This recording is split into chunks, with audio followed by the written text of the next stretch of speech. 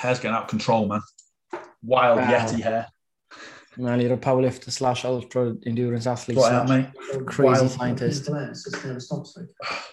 Living the dream. Let's have a look here now.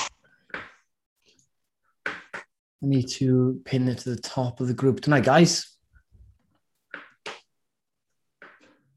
Week two. Got my food delivery coming this evening. I've told them not to come till after 9 o'clock. I guarantee you they turn up early this evening. Mate, they interrupt us. You send them out, yeah? Kick them right out. Yeah. You slap them. Okay, that's pinned to the group. Hello, everybody. How are we doing? Leave a comment if you can see us and you can hear us, obviously. Jess Closer says, oi, oi, Paul, you are sexy. I am. You are. I am. Beanie Insider. What's the Beanie Insider about? Evening, Philippa. Jamie. Hey. Got some interesting introductions here tonight. Katie Jackson with the wave hand. Sasha with hello. Hi, guys. How are we doing? Remember, if you've got questions and it pops into your head, Shemai Lucy. Gabrielle, hey. If you've got questions and they pop into your head, make sure to get it out of your head straight away because you might forget them. So just get them in the chat box. I'm going to be running the chat box, relaying it to Dr. Paul, making sure he answers the questions for you. The thing with Dr. P is, because he knows so much information and he's a proper scientist, there's nuance to everything. And with us, we've got limited time. So we need a balance between the big answer that we need to give, but then being able to make it manageable to, and this is what Paul hates me for, because I'm like, Paul, answer this in less than 30 seconds. Well, I think philosophically, though, you've touched upon a really interesting point there. So anyone watching this is, a lot of people struggle. I put a post on the group the other day. A lot of people struggle with weight loss as it is. And we know that if people feel overwhelmed, they're less likely to continue with things. We like to feel like we have an element of control and to feel comfortable in learning new things and stuff as well. There's already a lot of resources and stuff on the group. And therefore, it might seem that quite often when we're giving simplistic answers to questions that are being asked, that therefore that is at the sacrifice of other things. And it's not. What we're trying to do in 2 weeks is just think of it like a game of chess, is just move some of those pieces into the right place to build on, okay? We're not trying to, get checkmate in one move, right? Or teach you how to play all of chess in 5 minutes. So I think that sometimes maybe that what we actually believe in and preach and practice over the long term in terms of our memberships and stuff kind of gets lost in translation in terms of, just focus on your macros, just focus on this. And then people go, well, what about health? What about this? And what about that? Two things. One, they're not mutually exclusive. You can flexible diet and still eat healthily. The second thing is, I don't think at any point of me and Scott ever said, or anyone involved with us has ever said, don't eat fruits and vegetables to hit your macros, right? And we'll also preach that eating more fruits and vegetables and more whole foods will make it easier to hit your macros and stay fuller because they're more voluminous, they create more satiety, feelings of fullness as well. Flexible dieting, and if you follow the flexible dieters online, what you'll see is some people in the fitness industry who will use that as a vindication to eat pizza every single day, and that's all they'll eat. And, used to have these things like back in the day called flex bowls, which would be like people just eating 600, 700 calories of highly processed, but not processed in the sense of, foods that are fortified, or processed in the sense that foods that are like still healthy, but processed, things like yogurts and dairy, they'll have like bowls of like chocolate and ice cream and stuff like that, and starve themselves all day to eat loads of those kind of foods. That's not what we're saying. We preach balance and sustainability, and everyone's going to have their own version of that, and that's why it's confusing. Confusing. I think what people do as well is with fat loss is obviously you need a calorie deficit. There's boundaries of science, but in that boundary and freedom, what people tend to do is they tend to attach their identity to a certain way of eating, and they turn this into like a thing they attach themselves to. So you got the keto people, carnivore, all this stuff, and flexible dieting or just eating what you want within your macros doesn't have to become a thing that like keto is. It just means that you have got freedom. So don't turn it into this kind of skewed thing that you like make your personality. Does that make sense? Hold it loosely. Don't the baggy pods are referring to. I remember boys back in the day on when macros was a thing with bodybuilders and stuff, and they would like purposely show off that they were eating all these donuts and stuff, thinking they were cool. And then the younger people were watching it, and I could see it happening in the forums. The younger boys were watching it, and then that became their personality traits. Like, I'm eating donuts every day, and not actually doing it because they wanted to, but doing it because they saw the other guys doing it. And then it became a thing they just automatically did, as opposed to seeing what the science is. I think the important thing in all of that, though, is this idea of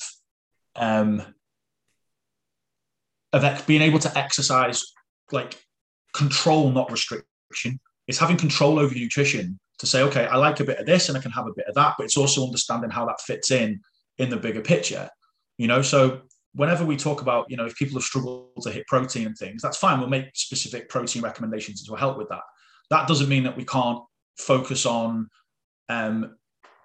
also, eating less processed foods.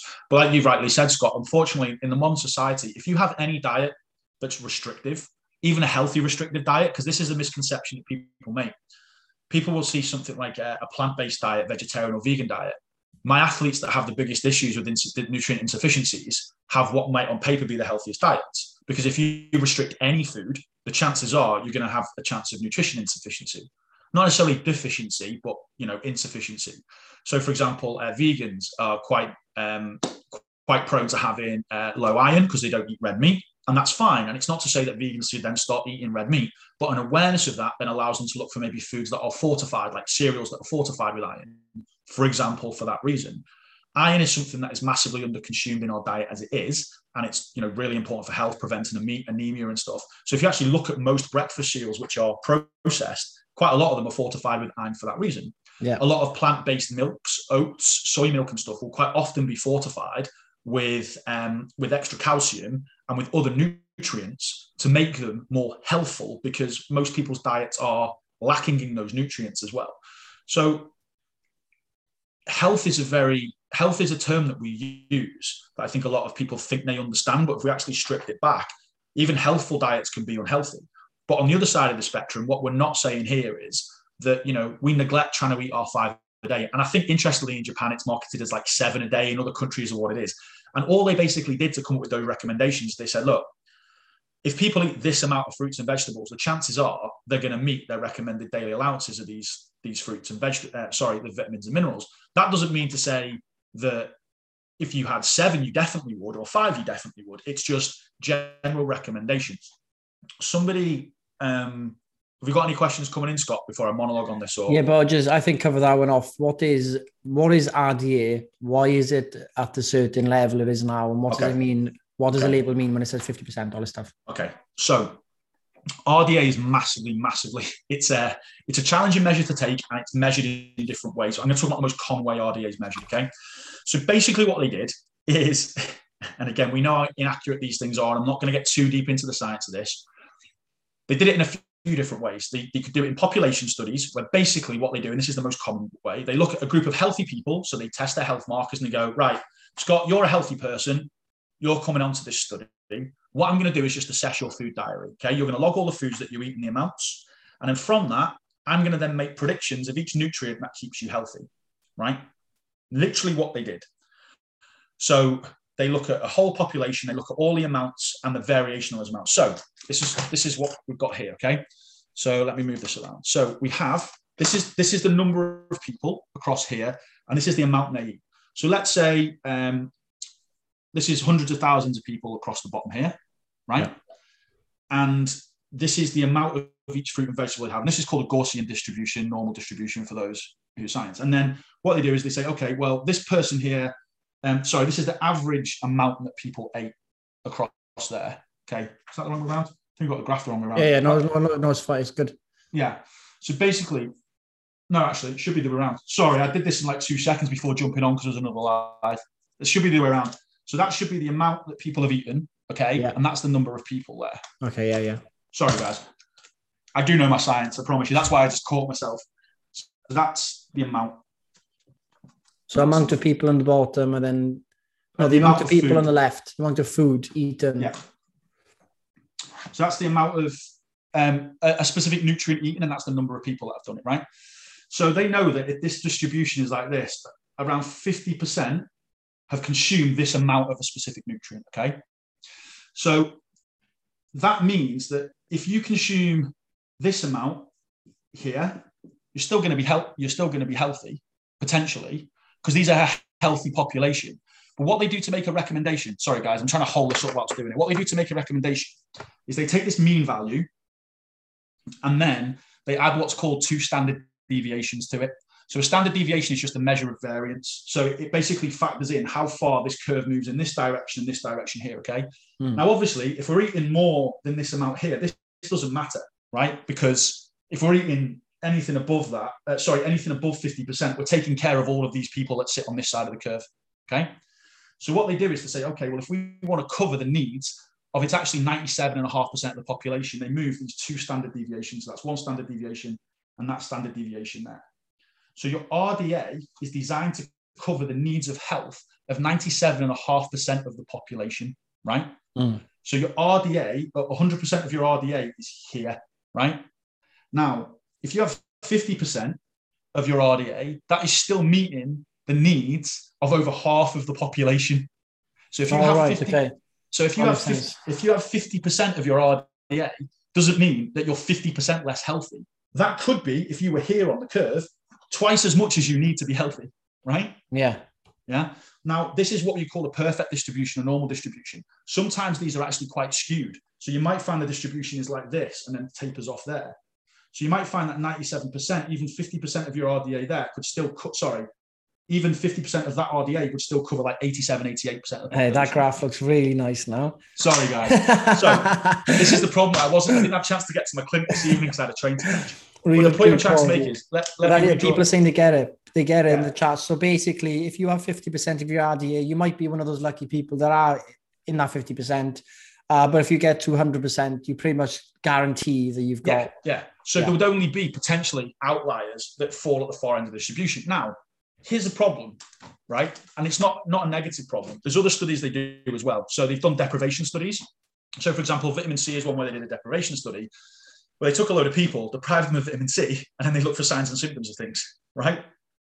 Bit brutal science. And then what would happen then is they would say, for example, I think to prevent scurvy for vitamin C, this is testing my brain here, so don't quote me on this one, to prevent scurvy, which is kind of why, for example, Americans call us limeys because we used to have limes because of the vitamin C to stop us getting scurvy at sea.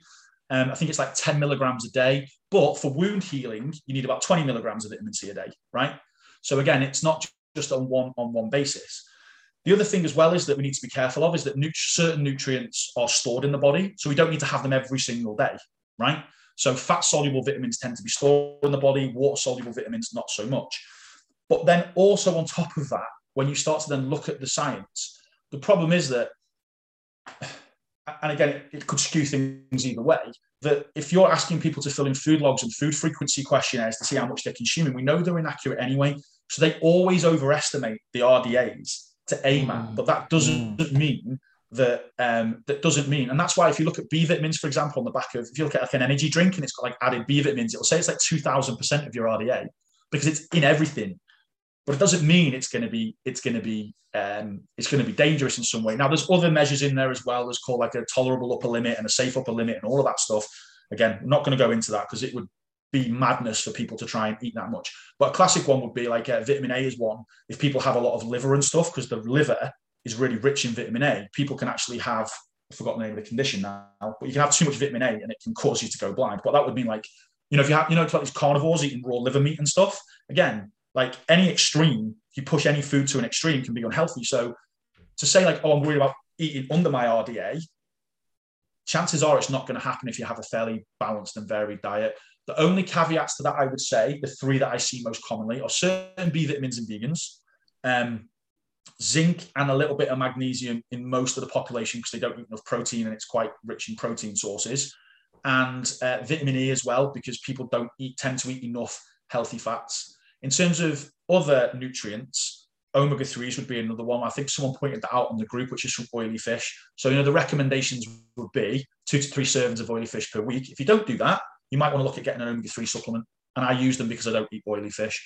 So again, we're not saying here we're completely devoid of health, but like you can just see there, if we'd started talking about that stuff from day one, as well as hitting your macros and freaking people out about eating their 5 a day, people just feel overwhelmed. And that's what we're trying to not do, So just be aware, guys. Just be aware, guys, that a lot of the recommendations that are out there, they're overcooking them. And that's not a bad thing. It's good to aim at those things, but also don't stress out about it. Let's get the calories in check first. Let's focus on as much whole foods as we can in the diet with a little bit of stuff you enjoy. Hit your macros, choose good food sources. And then if you're worried about the other stuff, if you go to my social media, on my Instagram, I've actually done a vitamin and nutrition wheel where you can see like all the main vitamins and minerals and like lots of the food sources they're in, and it's all color coded. So my Instagram is at Dr. P Performance, Dr._P_Performance. Big boy Paul 123. Yeah, follow me, self plug. But on that, I've done like literally a vitamin and mineral wheel, and you'll see that like so many foods have got like multiple of the vitamins and minerals in, and it tells you about all the functions in the body there as well. So trust me when I say that we do care about this, and it's something we consider, but it's something that in the grand scheme of things, initially, isn't the most important thing. And if people focused on diet quality and overall, like what we might deem a healthy diet with enough adequate protein, then the ones that most people do need to consider are if they're not eating any oily fish, and obviously then red meat. And if you don't eat much red meat, my recommendation to athletes, if they've got no moral obligation or ethical obligation, is to have 2 to 3 servings of red meat a week. If you don't, you probably want to look at having some foods that are fortified with iron. So again, hopefully that just takes care of the fact that we're not interested in vitamins and minerals, because we are, but it's just one box at a time. Okay, guys? Happy days. Okay, got questions coming in. Some of them here. Guys, put the questions in the box. I'm going to go through them. Gabrielle, we talk about workout stuff at the end, so I want to talk about this intolerance test, which 2 people have asked now. What's your opinion on intolerance tests like the York test? Are they a waste of money? Yes. Why are they a waste of money?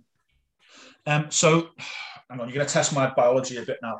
Basically, a proper allergy, you've got 2 different types of you've got different markers for allergies, basically. You've got like an IgE and an IgA. And I've forgotten which way around they are now. This question's come about out of nowhere, but I can put some links to articles that's on the group if you want. Yeah. Basically, the intolerance testings that you see there, there's ones that are legitimate that test for a specific antibody, which will tell you if there's a genuine allergy or intolerance there. Most of the ones that you get that test for intolerances, what they do is it's a marker that is basically what it tells you is what you've already eaten, not that you're allergic to the thing that you've eaten. So basically what it does is if you've eaten a load of different varieties of food, it will come back and say you're allergic to all the things you've just eaten.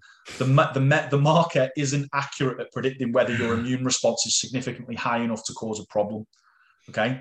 So your body will have a slight immune response anytime there is a protein in the body. It's what it does. It's what like an allergy is. It's an over response of the immune system to something it detects as being potentially harmful, a virus or a bacteria, right? Typically speaking, that's what causes that immune response. So IgE is one of those markers in the body that goes, oh, we've got a protein type thing, okay, or we've got a specific compound or chemical we're not sure about. Those get elevated in response to different foods, but it doesn't mean it's harmful in any way, shape, or form. Whereas the other one, is that IG or IgA?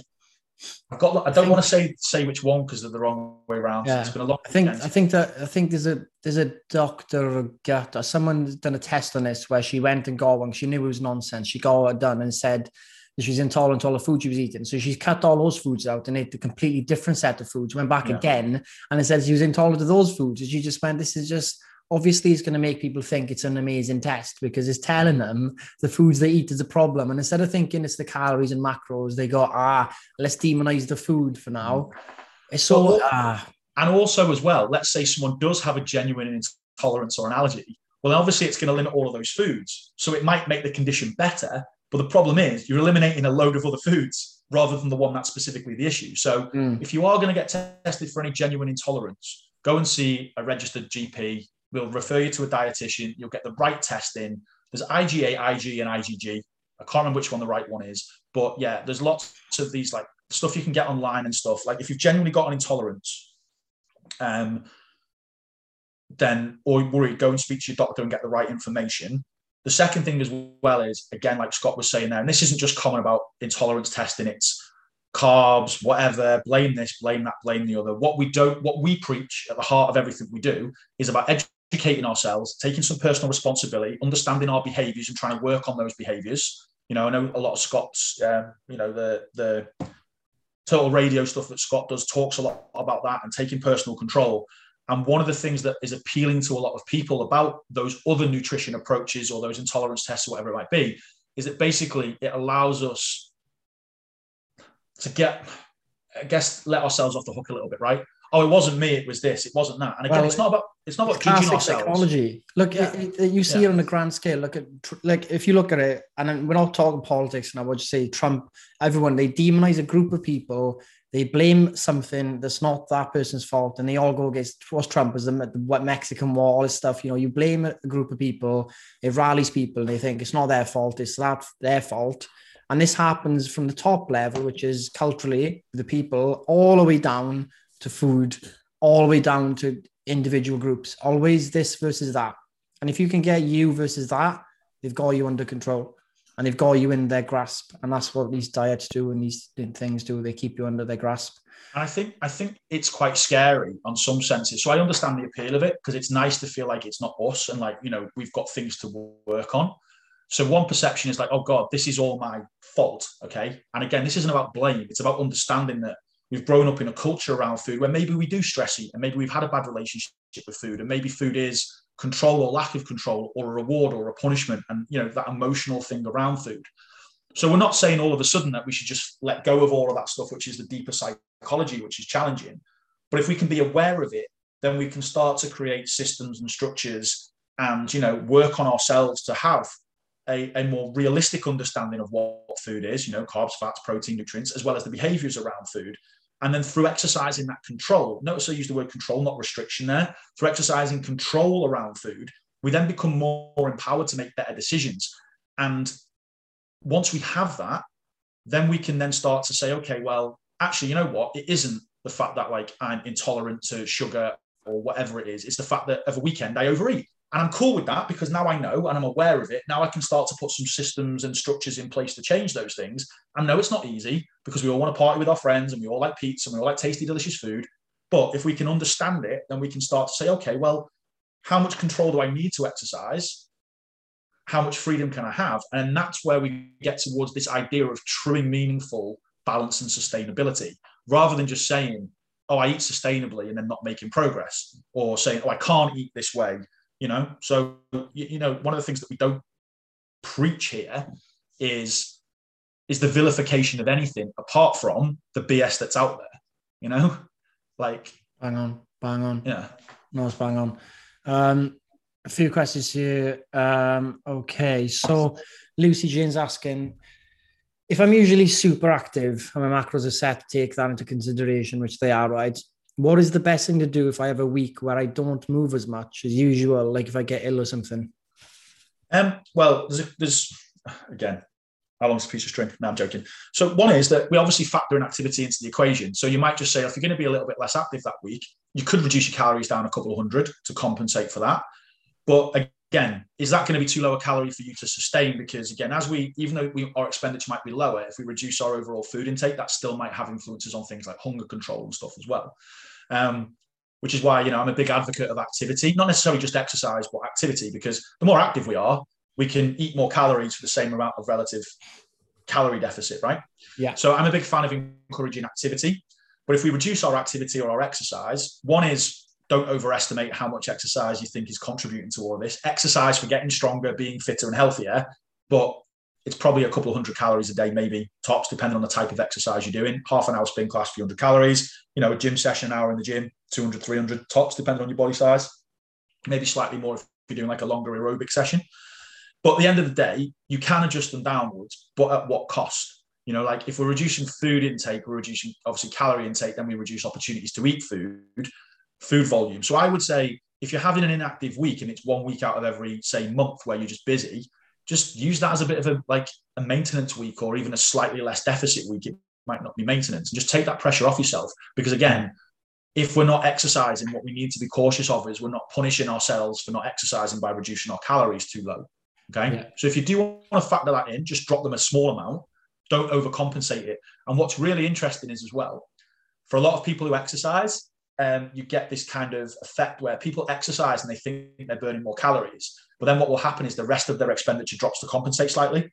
So they might think they're burning 300 calories. Let's say they think they're burning 300 calories a day extra from exercise, but they might reduce their other activity by 150 calories. So the net loss is only 150. Yeah. Whereas if somebody then doesn't train, you might find that you fidget more, you walk more, you're a bit more active anyway. So you get this kind of compensation effect. So people always assume that, I'm burning 300 calories more from exercise, therefore that's going to be equal to 300 calories more weight loss. Not necessarily, because you might be just less active the rest of the time in ways that you're not even conscious around as well. So what I would say is, like, if it's a week, don't worry about it. Follow the check-ins. That's what the data is there for. See what happens. It might be a nice little experiment for yourself rather than putting the pressure to just drop the backside out your calories. No, great answer, Lucy. Hope that was satisfactory for you here. Let me know. And then, guys, on the intolerance stuff, let me know about that as well in the comments. We can pass on more afterwards. Okay, Lisa Mason. I hit my macros last week, but lost no weight. Is this normal? Can I still lose weight this week with the same macros, or do I need to do something different? Weight loss, fat loss, different things. Paul, explain. So weight is the entirety of your being: brain, blood, bone, bowel, water weight, and all of that stuff. Your weight will fluctuate, significantly, depending on your starting body mass. Your weight can fluctuate. I've seen people's weights fluctuate several pounds a month over the course of whether they're dehydrated, whether they've been drinking, whether they've had salty foods. Menstrual cycle hormones are going to be a massive, significant one for women. So if you imagine that your weight over the course of the menstrual cycle fluctuates, say, 2 to 3 pounds, and over the point at which your weight has been creeping up because of water retention, which is influenced by menstrual cycle hormones, you might have lost a pound, but your weight's actually gone up a pound because there's a net 2 pound loss. And then people get disheartened. So it is entirely possible to gain weight and lose fat, because weight isn't fat, right? I'm going to say that again. Weight isn't fat. Fat is a component of your weight, but it isn't the entirety of your weight, right? So if we were to break that down into the compartments of the body, water, we're 60% water. Depending on how much fat mass we have, typically 20-ish% body fat mass for most women, 20 to 30%, unless obviously we're carrying excess body fat.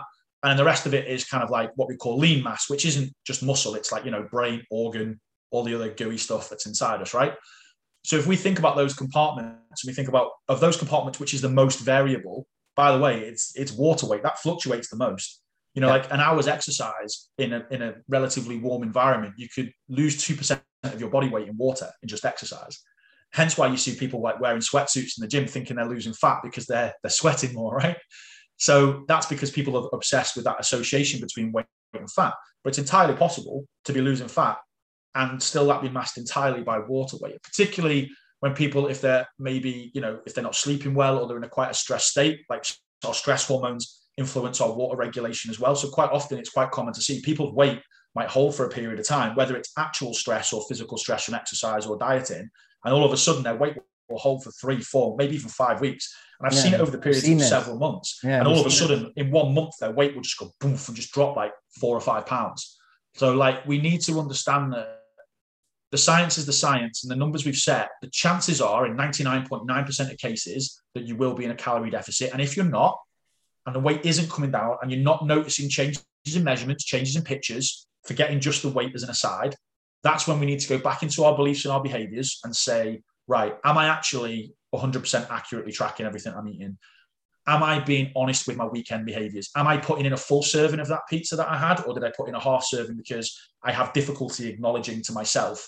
As we were discussing this the other day, Scott, about like the accuracy of things that are reported in restaurants and things and how inaccurate they can be.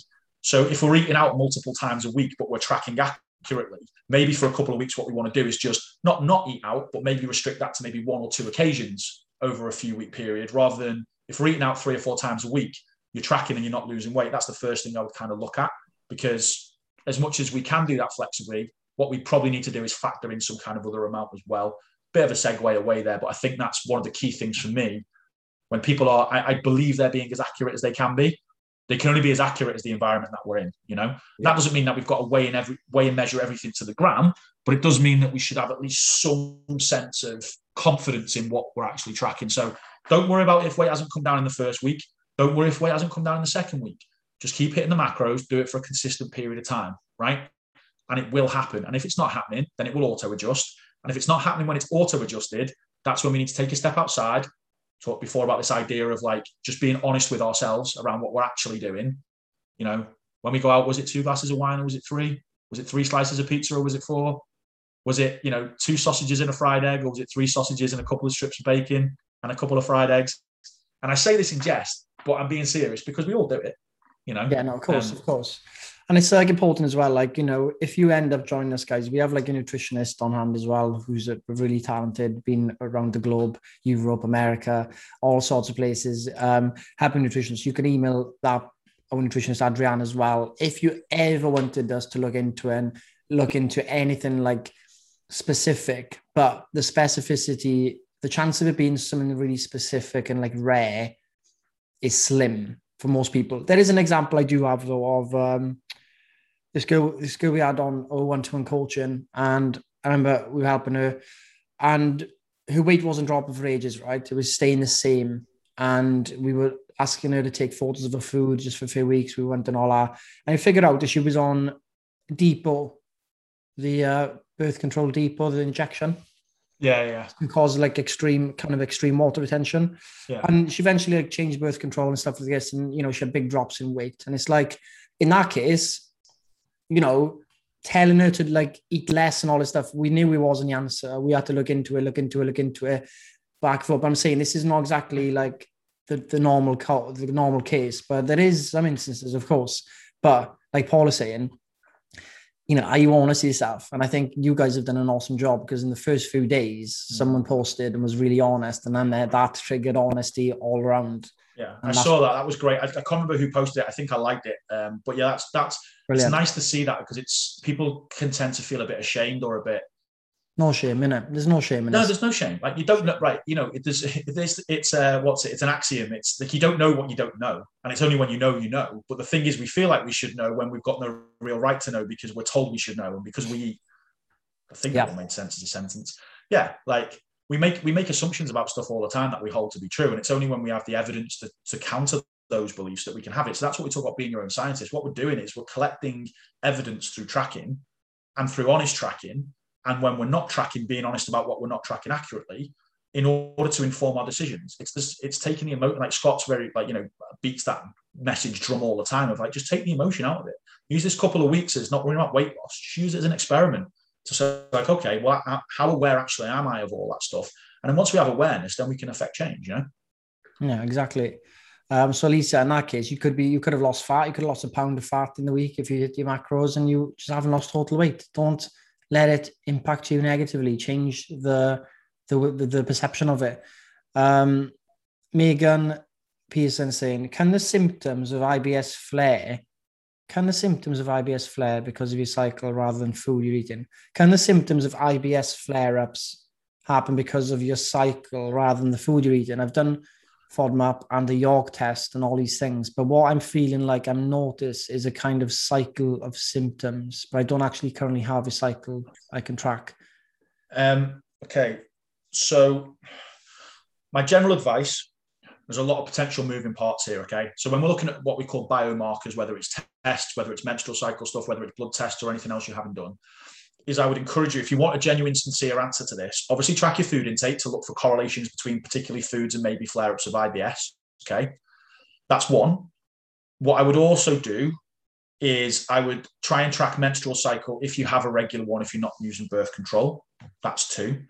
The third thing, and the most important thing, and again, I am not in the business of woo, of like nonsense, but there is definitely a body of evidence that is being collected that particularly when it comes to inflammatory conditions, so obviously IBS, IBD falls into that category, anything which involves an autoimmune response, like I was saying before about the body, like the body's response to what it perceives as being a foreign invader, is going to be influenced by stress. So if you're one of the things that I've had the biggest impact, and again, this isn't my area of expertise, I'm not a therapist, never claimed to be, But when I've had clients that have had gut issues around gut inflammation, one of the biggest tools that we've had for helping them in terms of reducing bloating, reducing episodes of inflammation and pain and discomfort is to be able to be aware and to manage stress better. So improve sleep, some gentle exercise that isn't stressing the body, and also being aware if you're stressed and tired in work, like having some community, having some help and having some support there to unload stress. Yeah. There is a thing called the gut-brain axis. It definitely exists. It's an interaction between our gut and the compounds our gut produces and our brain and our guts and our immune system. The problem is that there's a lot of charlatans who prey in that space and make up a load of nonsense about stuff about how all of your stress is to do with gut dysbiosis and this, that, and the other. Look, it's an interesting area of research which is gathering momentum, but we don't know enough to say, you know, like take this probiotic or do that probiotic or do this or do that, or it's, you know, candida or all of this stuff that people will prey on and try and sell you nonsense supplements or overly restricted diets again. What I can say, though, is that there's a pretty clear pathway between stress and inflammation. So if you have any inflammatory condition, I'm sure people who've got eczema and other autoimmune issues where they have flare-ups or they get hives or anything like that, I would hazard a guess that those flare-ups get worse at times when we're highly stressed. 100%. Yeah, so eczema, dermatitis, things like that. So I would say contact dermatitis, things like that. So I would say keep a journal and a log. And again, this is a Q&A. There's a lot of moving parts, so I'm trying to speak very carefully about what I say here. But what I would do is potentially go and speak to your GP if it's a recurrent thing. And if you're not getting the answers there, then you might want to go and speak to a private dietitian and a nutritionist. But please just be careful of the charlatans that are out there that will prey on saying, oh, like if you just change this, you can solve this thing or whatever. You know, if they're not saying things along the line of what I'm saying, but maybe with a little bit more insight, then maybe just kind of walk away slowly if they start trying to sell you supplements and all that kind of stuff as well. Don't get me wrong. I've had clients and we've been desperate and I've tried prebiotics and probiotics with them. We've tried different types of fiber composition in the diet and all of that stuff. And I've had limited success in those variants. Most of the time, I would say that the flare-ups are being caused by either stress or just general poor nutrition practices and low exercise habits, you know? So yeah, sorry, I can't be more specific on that, but I think that's about as close as I can get. No, it's good. And I think Hugh Gilmore, who does stuff with us, Paul knows well, he talks about stress and he talks about something called like allostatic load, which is, we always think of just stress as like bad stress, but everything can stress us. You know, being in deficit is stressful. Doing workouts can be stressful. Your work life can be stressful, and it all adds to the stress bucket. So you might think that like doing more workouts will de-stress you, but sometimes doing more things that do cause stress can actually overload you on stress. So it is important to look at everything as a whole, as opposed to saying, well, I'm only stressed in work, but not here. But you could still be adding stress in other areas if you're overdoing it. Again, this is a topic we probably try and get. Ideally, I want to get a guy called Robert Sapolsky, and I'm working on him. I email him every month, but he's still writing a book. But we try and get some in and share that with you, because this is probably just as important as the awareness stuff, isn't it? Yeah, absolutely. You know, and we've been through this journey ourselves, haven't we, Scott? Where we were very much focused on like the nutrition, the macronutrients, and all that stuff. And one of the things we realized in terms of our community was the quicker we can systemize the nutrition stuff to the calorie counting stuff, and that allows us more opportunity to build a community and to discuss strategies and approaches to handling the habits and the behaviors and stress, rather than just, you know, talking about proteins and amino acids and carbs and stuff. Because again, yeah, I can get into that until the cows come home. And don't get me wrong, I love that stuff, as you can probably tell, hopefully. But ultimately, my kind of tail between my legs moment was when I started having to sort of give way a little bit more towards the behavioral aspects of nutrition, rather than just being like, well, why can't you just eat in a calorie deficit? Come on, have some willpower, you know? That's like, the industry now. The industry now is, I see some personal trainers on social media, like the various ones, the influencer ones, and they're like, they say stuff like, you shouldn't need me after 3 months or something. They said, you should lose weight and you shouldn't have to pay for a personal trainer again. And what we say is, we educate on the fat loss and stuff, but when you stay for the community, you stay for the de-stress, you stay for more education, you stay for the reading, you stay for the outlets for stress, you stay for community, which is huge in helping us navigate life. You stay for motivation, peer-to-peer learning, being able to take risks, meeting people in person, you know, meeting someone who's in this business and that business, making a connection outside of just fat loss. Like, there's so much more to this than the fat loss part. You don't just stay for fat loss. That's taken care of. And then we maintenance and we maximize life, bring the stress down, and we go through it, and people drop off and stay on for ages and years. And it's not because it's not working. It's because they're actually getting the life benefit, way more than life benefit, than just, shrinking some fat cells, at the end of the day. Best important. Katie Jackson says, so I've been really unwell this weekend, stomach bug, won't go into details, no worries, but I've lost 2 kg from Friday to Sunday. I'm guessing being dehydrated and the fact I've literally not eaten anything. Is there anything I should change this week, or now just crack on as normal? I would say crack on as normal if your drivers to eat aren't really high. If you've not eaten much for a couple of days, it's probably natural that as you recover, your body's going to want a few extra calories. Don't deprive your body of those nutrients. If I've got someone who's ill, look, don't try and use it as an excuse to just overeat and go renegade, is my most overused term. But if you feel hungry whilst your body's recovering, good whole nutrient dense food, get it in there. Try and get, roughly in the ballpark of the targets that we've given. But if you are feeling like you're still genuinely hungry, like feed your body for recovery, okay? Rather than just being worried about, like what's gone on. And again, like you said, a little bit of dehydration, you might not have eaten, so wasting your bowel will have removed a little bit. You might have, like, if you've not had many carbs and things, you might have like depleted like glycogen stores. So yeah, expect a little bit of a weight rebound, but don't freak out about it if you do eat a bit more food. It won't be fat gain. Okay. So yeah, I would say, like, if you can, go back to targets, but don't beat yourself up if you need a little bit extra food. Just because your body has been in a calorie deprived state for a few days. Happy days. And just something on a mental cycle. I'll post a video. We did an interview with Lyle McDonald who covers this all in depth. So I'll post that in the group, guys, and you can watch on your own time because it's a 2-hour thing as opposed to being able to answer in 10 minutes. Any tips for getting more fiber in your diet was also trying to eat more protein? Hannah. Well, I'm not sure. I would say that that's probably, I'd have to take a step back from that, because fibrous foods don't tend to be high in protein, but also high in calories. So there's no reason why you couldn't treat those things independently.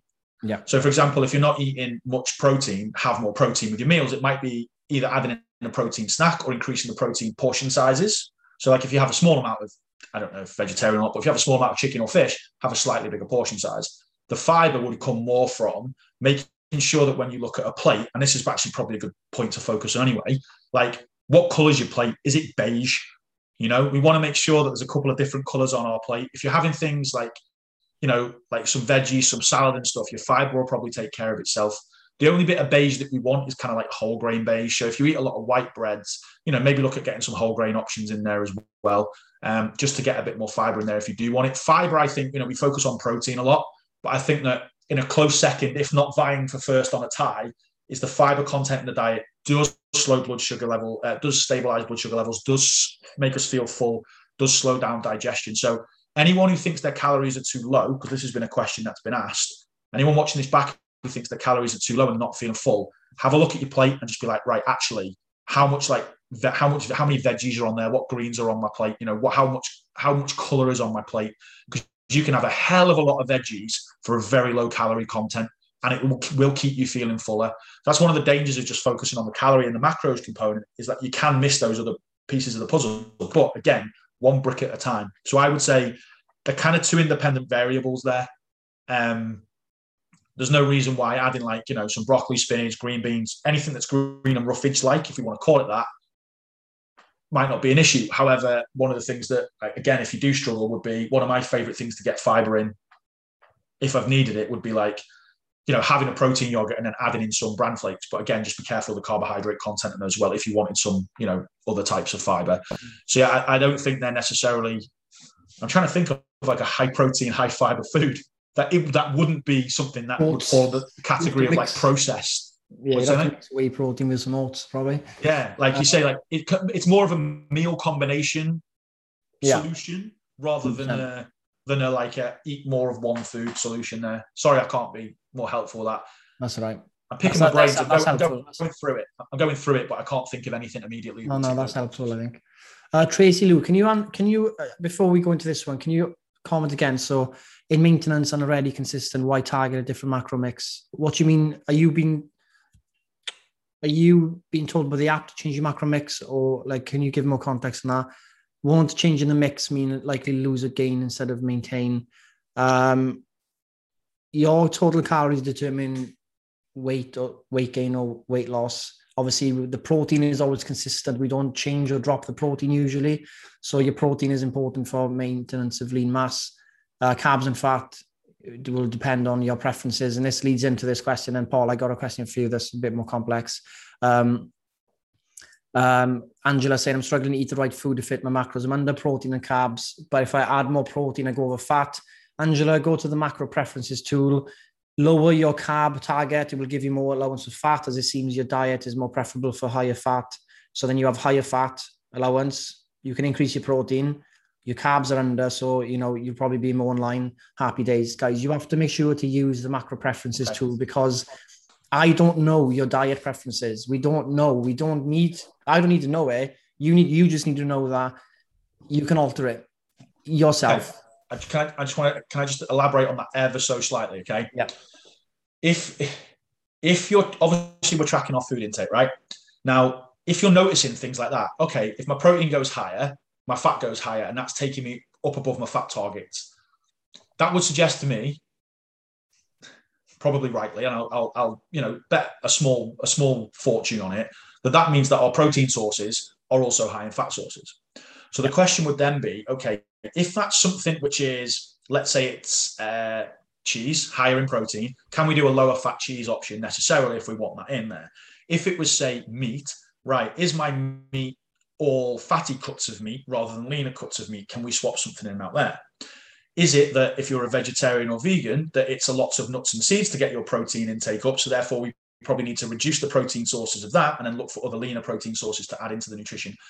Because you've got a food log with specific foods, have a look beyond the try and have a look beyond simply the outcomes at the end of the day. Click through and look at the foods and just figure out where those extra fats and proteins are coming from.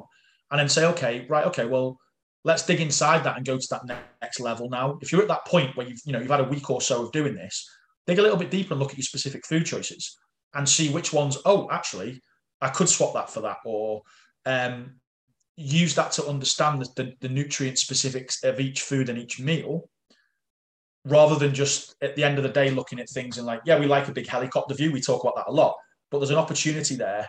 Sorry, Scott, I'm getting like about 7 million WhatsApp messages. Let me just kill this. Right. Look inside the individual foods and figure out which are your higher protein, higher fat foods, and look for alternatives that are maybe lower fat, higher protein, or like Scott said, if that's an inconvenience to you, just change those amounts downwards. Like fats and carbs are fairly interchangeable. It's just that, fats are more calorie dense. So typically it means if we're doing that, we have to have a little reduction of food, but that also means then we probably need to look at adding in more, veggies and salads and things like that, just to make sure that food volume stays nice and high and that fiber stays nice and high. No, bang on. Okay. So let's see if questions we can answer. Some of them are medical. Okay. Sleep and fat loss. What was the impact, Paul? So sleep within itself isn't going to necessarily directly cause you to lose or gain weight. People say like, oh, cortisol increases fat storage and all this kind of stuff. Phone's stupid. Cortisol itself actually doesn't increase fat storage. It liberates fatty acids from the body. It's not what it does. The reason that sleep will affect you is because it will massively influence hunger and appetite regulation, and it's a physiological stressor. So when Scott was talking about allostatic load before, one of the biggest stresses we can have that will have a big impact on fat loss in terms of if we lose weight, if we're more likely to lose muscle as well as fat, is that. And also if we get out of our rhythm sleep wise, again, that will affect all kinds of things in our brain, which will increase our drivers to eat. So the associations between like shift work, for example, and poor sleep isn't because miraculously our body just starts to photosynthesize energy out of the air. It needs to have that extra calories. But what it does do is it increases drivers to eat. and those snacking behaviors, because if we're tired, our brain becomes depleted. When our brain becomes depleted, it craves sugars and fattier and more calorific foods. So we then tend to eat more and have less control, really. Yeah, no, bang on. I think I need to look into more and I'll send it to you, Paul. There was one study, it was like 5.5 hours of sleep versus 7.5 or 8.5. It was like same calorie intake, all this stuff, same macros. And the group that slept more lost more fat as a percentage of weight. But again, is that because they slept better and then they trained better? And like, there was a few things with that as well, where there was a few things where, like, I think the overriding principle is true, but I don't think that study's ever been replicated in the way that it was. I'm not going to get too much into it technically. I actually talked about that in terms of, I was doing a seminar on it and I touched upon it. I think there's definitely some evidence and there's a thread of truth in it. I just think it was a pretty poorly designed study, if I'm being honest. Because again, like you say, I think the sleep contributed to the shifts in the compartment in which we lost weight from. I think, like you said there was other factors at play, probably driving to eat. And I think there's probably an underreporting of calorie intake more than anything else. And yeah, the numbers didn't add up to me is what I'm trying to say. But the point, it's still the overriding correlation in terms of less sleep equals more fat gain and less fat losses, or depending on what we're trying to do, because of the drivers to eat is there. And mechanistically, there's enough evidence there to see that it affects things like, like our hunger hormones and responses to food intake and, blood glucose levels that would have a negative effect. Sorry, I can't talk this evening.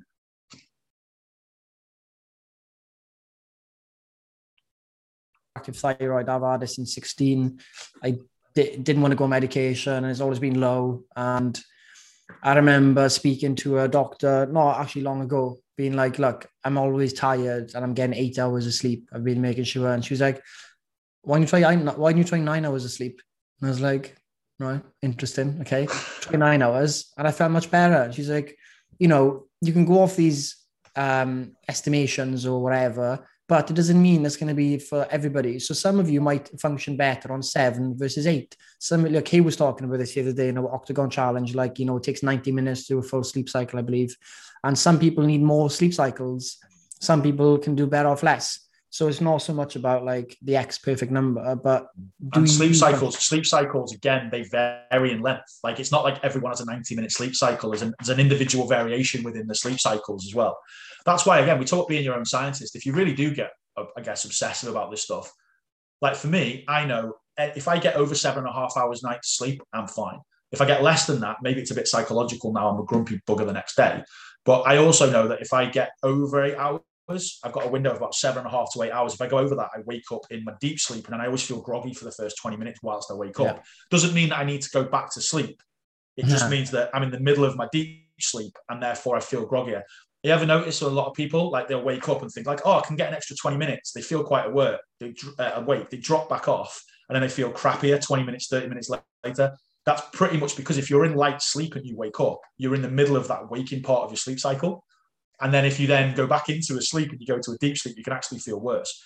By the way, that's not an excuse for if you wake up at 3 or 4 o'clock in the morning, just getting 4 hours a night sleep, by the way. But it is why sometimes you can wake up and feel quite refreshed, even though it's like you've had 3 or 4 hours sleep. It won't last the rest of the day, but in that moment, you kind of feel a little bit better. I think as Tracy, I know you're getting that now. So Tracy's asking about before she had the maintenance calories, and with us, the protein is way higher than she's used to eating. What difference does that make at the maintenance level? Is that what you're saying, Tracy? Is that what you're saying, like, why the ratio, does that cause a different weight gain and you're not in maintenance? I think that's what you're asking. So if you want to comment again with that, and then Paul, have a think about it, and then we'll do one more before that. So Tracy, if I've got that right, let me know. Danielle's asking, what is the recommended process for going from fat loss to maintenance once you meet your goal? Is a reverse diet, that phrase, beneficial, or should you just go straight to maintenance calories? I think that my personal preference is if someone can psychologically handle it, is go to maintenance. The nature of the deficit that someone is in isn't severe enough that, like, it's going to make that much difference. And if you're monitoring your data and the app auto-regulates things anyway, or you auto-regulate yourself, you'll be fine. Because at the end of the day, if we've got good sustainable habits, and let's say we increase our calories, then what we might do is maybe if we increase our calories and then we monitor our condition, remember, not just weight, but because we've got those fluctuations in, if our weight does start to creep up and we notice it, we can just reduce calories down a little bit. Now, that might be scary to some people. So the approach that people feel most comfortable with would probably be to say somewhere between a reverse diet, which, by the way, a reverse diet is like you diet on a certain amount of calories and then you add in like 50 calories a week for 10 weeks until you find your new maintenance. And we know basically, it's just think about the tracking error. Like, it's not, you can't add 50 calories a week accurately unless you're in a chamber. Yeah. And at the end of the day, that even if you are doing that, you're basically, if you're in a 500 calorie deficit and you added 50 calories a week for 10 weeks or whatever, you're basically prolonging your diet for 10 weeks because you're still in a deficit. It's just slightly less of a deficit. And all the stuff about your metabolism readjusting and stuff, no evidence to suggest that doesn't happen. But you know what they say, though? They say to do more steps. So obviously your maintenance slightly keeps going up because you do more steps over those weeks. So I think there's not many things I feel like I'm like super well versed to be like, look, I'm pretty like an authority on this stuff, but I've presented on this at length and I've written articles on this very subject. I would say reverse dieting, the advantages of reverse dieting is it gives people a bit of confidence to kind of increase their calories slowly up until maintenance. But then maintenance isn't really a thing. Let me caveat that with, let's say you increase your calories to 1800 from 1300 and your weight's maintaining. That doesn't mean if you don't increase your calories a bit more that you won't going to maintain weight. Because if you increase your calories above that, you might just become more active. You might train harder. So maintenance is this kind of ethereal, hazy, foggy thing. It's like, is it a cow in the field or is it a horse? So it exists, but it's not quite as clear cut as like I maintain on this, because we can increase our calorie. And if we've got a highly adaptive metabolism in the sense that we're going to burn more calories because we train harder or we're just more active, or for example, if we increase our calories, I'm a naturally kind of like fidgety person. Do I become more wiry, if you want to call it that? So I think that it's a safe way of doing it. But what I would say is if the idea of going up to maintenance terrifies somebody, split the difference. So if you're on 1300 and it says maintenance is 1800, go to like maybe like 1500, 1600, do that for a week or two, see how you feel, then go to 1800. So you're not prolonging that diet out by like much longer than it needs to, but you get that psychological kind of comfort blanket of not being like, I'm back at maintenance, I'm going to gain weight, because if you go back to maintenance straight away, you're going to be eating more carbohydrates, holding a bit more water. So weight will jump up as well. So also try and remember this, guys, without getting too confusing.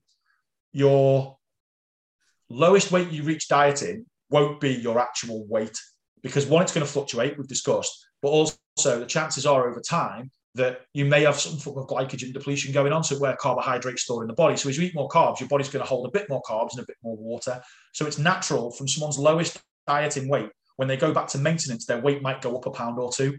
Doesn't mean there's been any fat gain, doesn't mean you're going to look any worse. It just means that we are it's like having a petrol tank on a car that's half full. So then if we have more petrol to the car's going to weigh heavier, but we've not added any mass to the car in terms of like, there's no more wheels on it, right? The engine isn't bigger. There's no more, like the wing mirrors didn't get any bigger as well. So, again, that's something that screws with people's heads. And I've had clients I've worked with for 12 months who still can't kind of grasp that concept because it's so foreign to what they're preaching. But this is why we say, look, weight isn't fat. We're going to lose weight. We want to lose weight to a healthy, sustainable look, not a number on the scale. Ultimately, if you ever looked at someone who's in great shape, do you ever think, I wonder what they weigh? I don't think I've ever thought that. I thought that person's in phenomenal shape.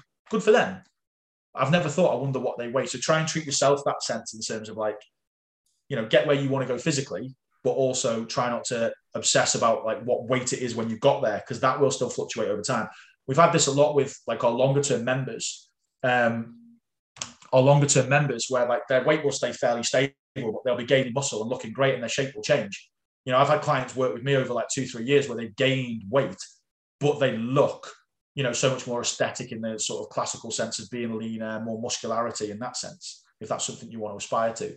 So at that point, that's where we need to just be very careful with maintenance, because maintenance might mean if we want to change our physique, we need to increase our mass, but it might mean that we don't need to gain fat to increase our mass. And that's another head screw as well. People trying to eat more food.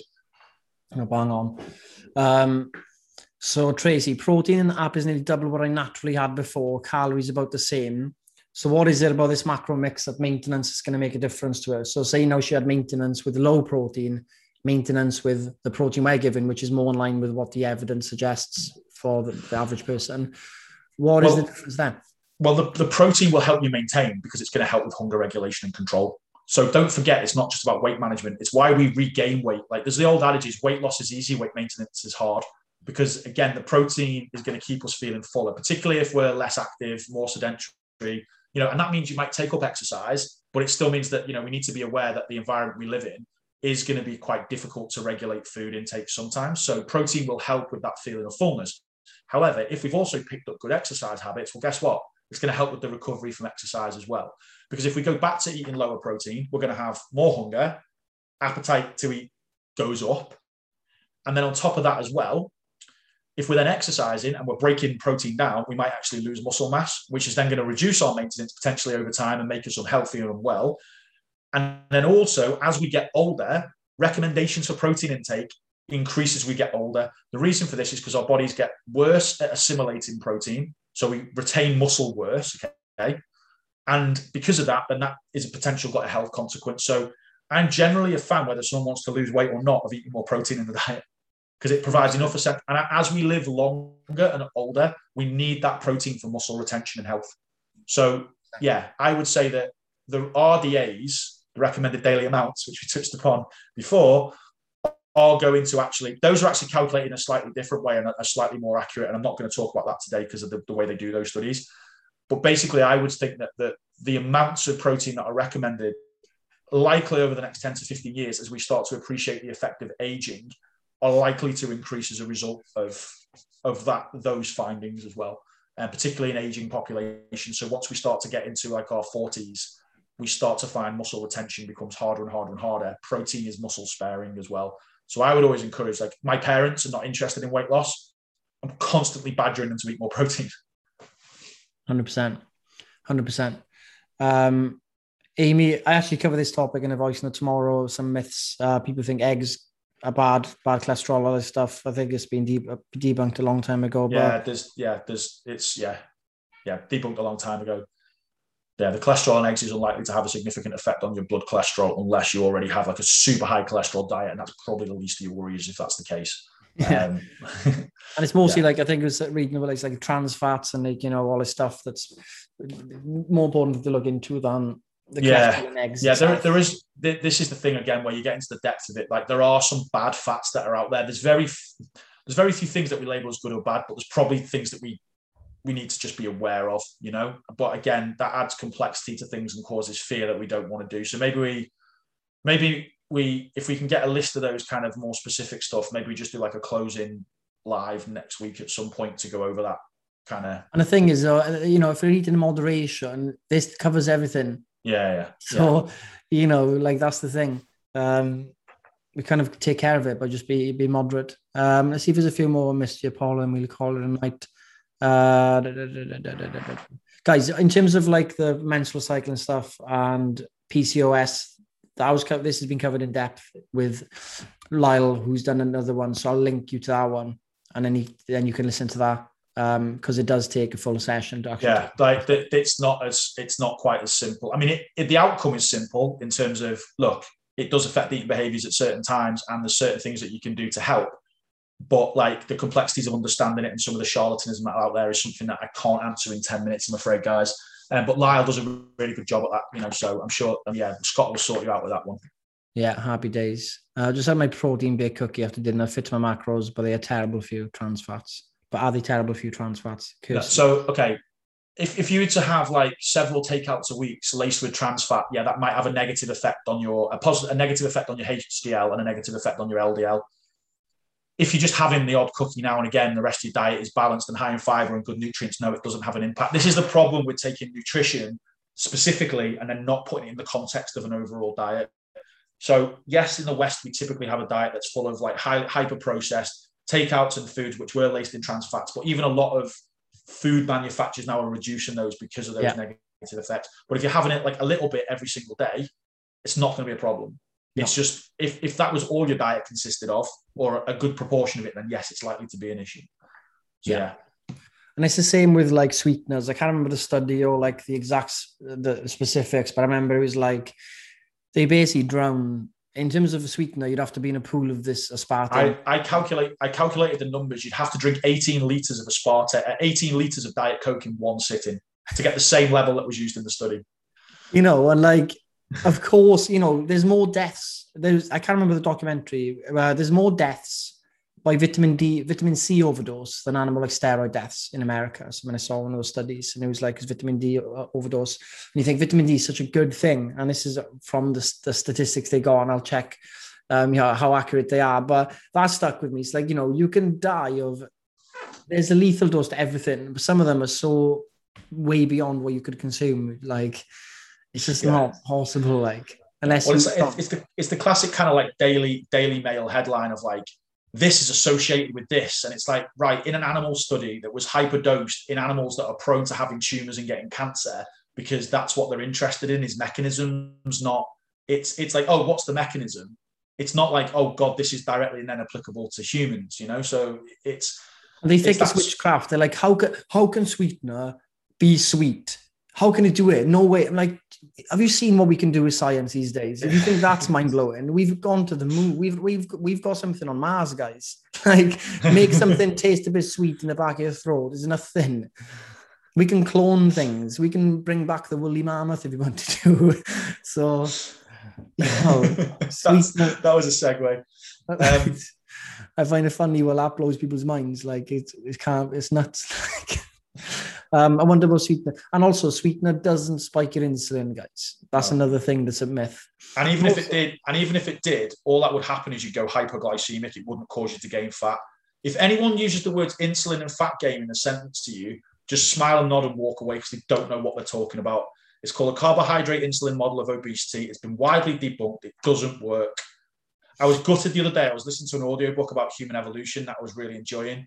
And it was some of these like ideas of mismatched diseases like diabetes and stuff, which didn't really exist historically. And then he talked about energy balance as being a driver, but then he started getting into like carbohydrate and insulin. And I was like, oh, you're an evolutionary biologist who's now stepped outside his knowledge area. So I actually wrote an audit on Audible. I was like, look, this guy's got a good grasp of knowledge, and the overriding message is the same. It's to do with energy imbalance, but he goes down this little rabbit hole of glucose and carbohydrate metabolism. And it's like, it's just been debunked.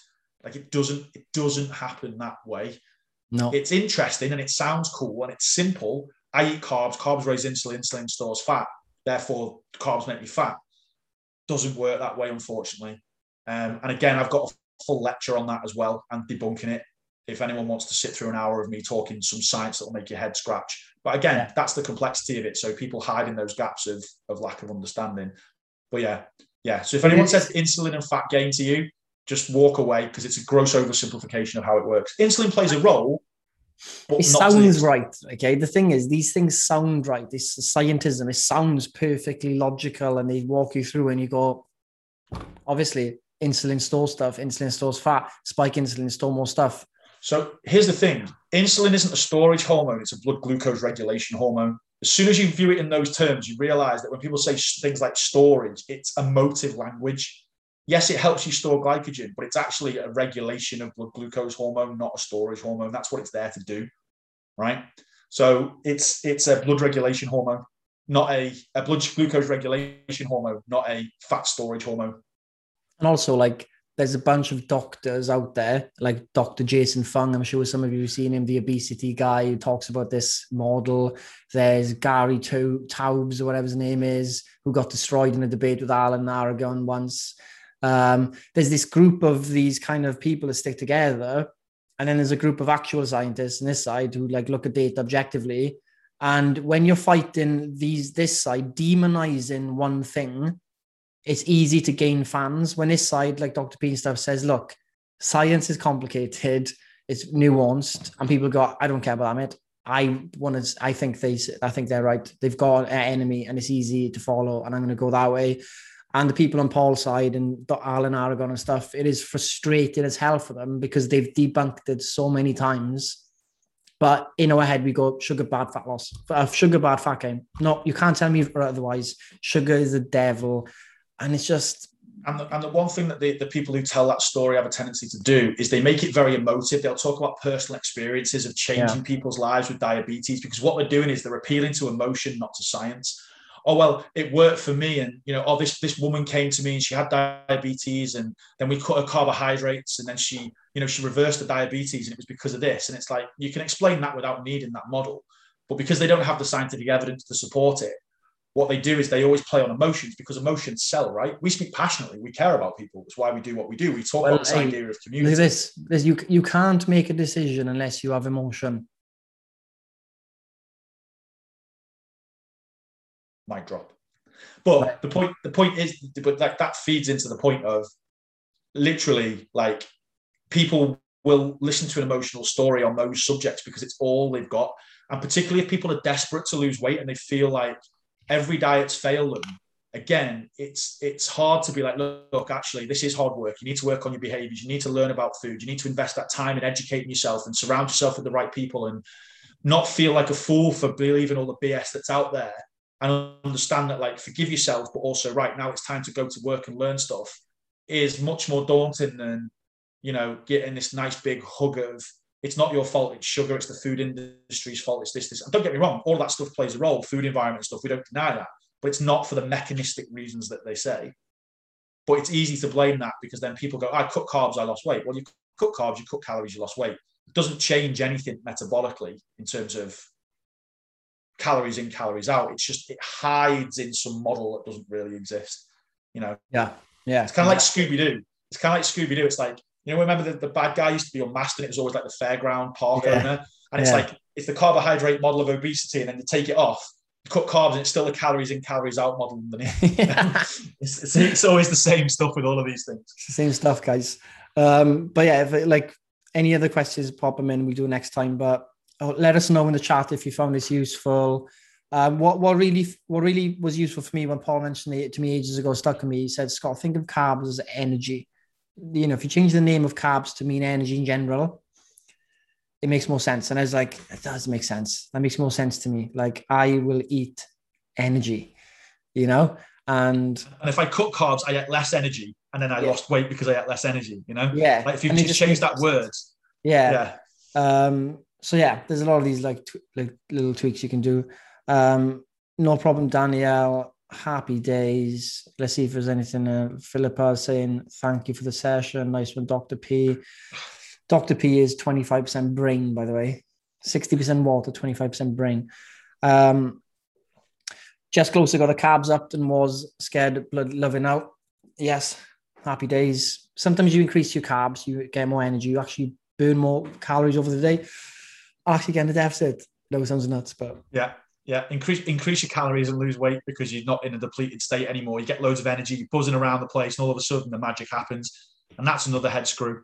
Right, my man, I need to go because my food delivery's just arrived, because my system in place for the week is there to stop me eating terribly.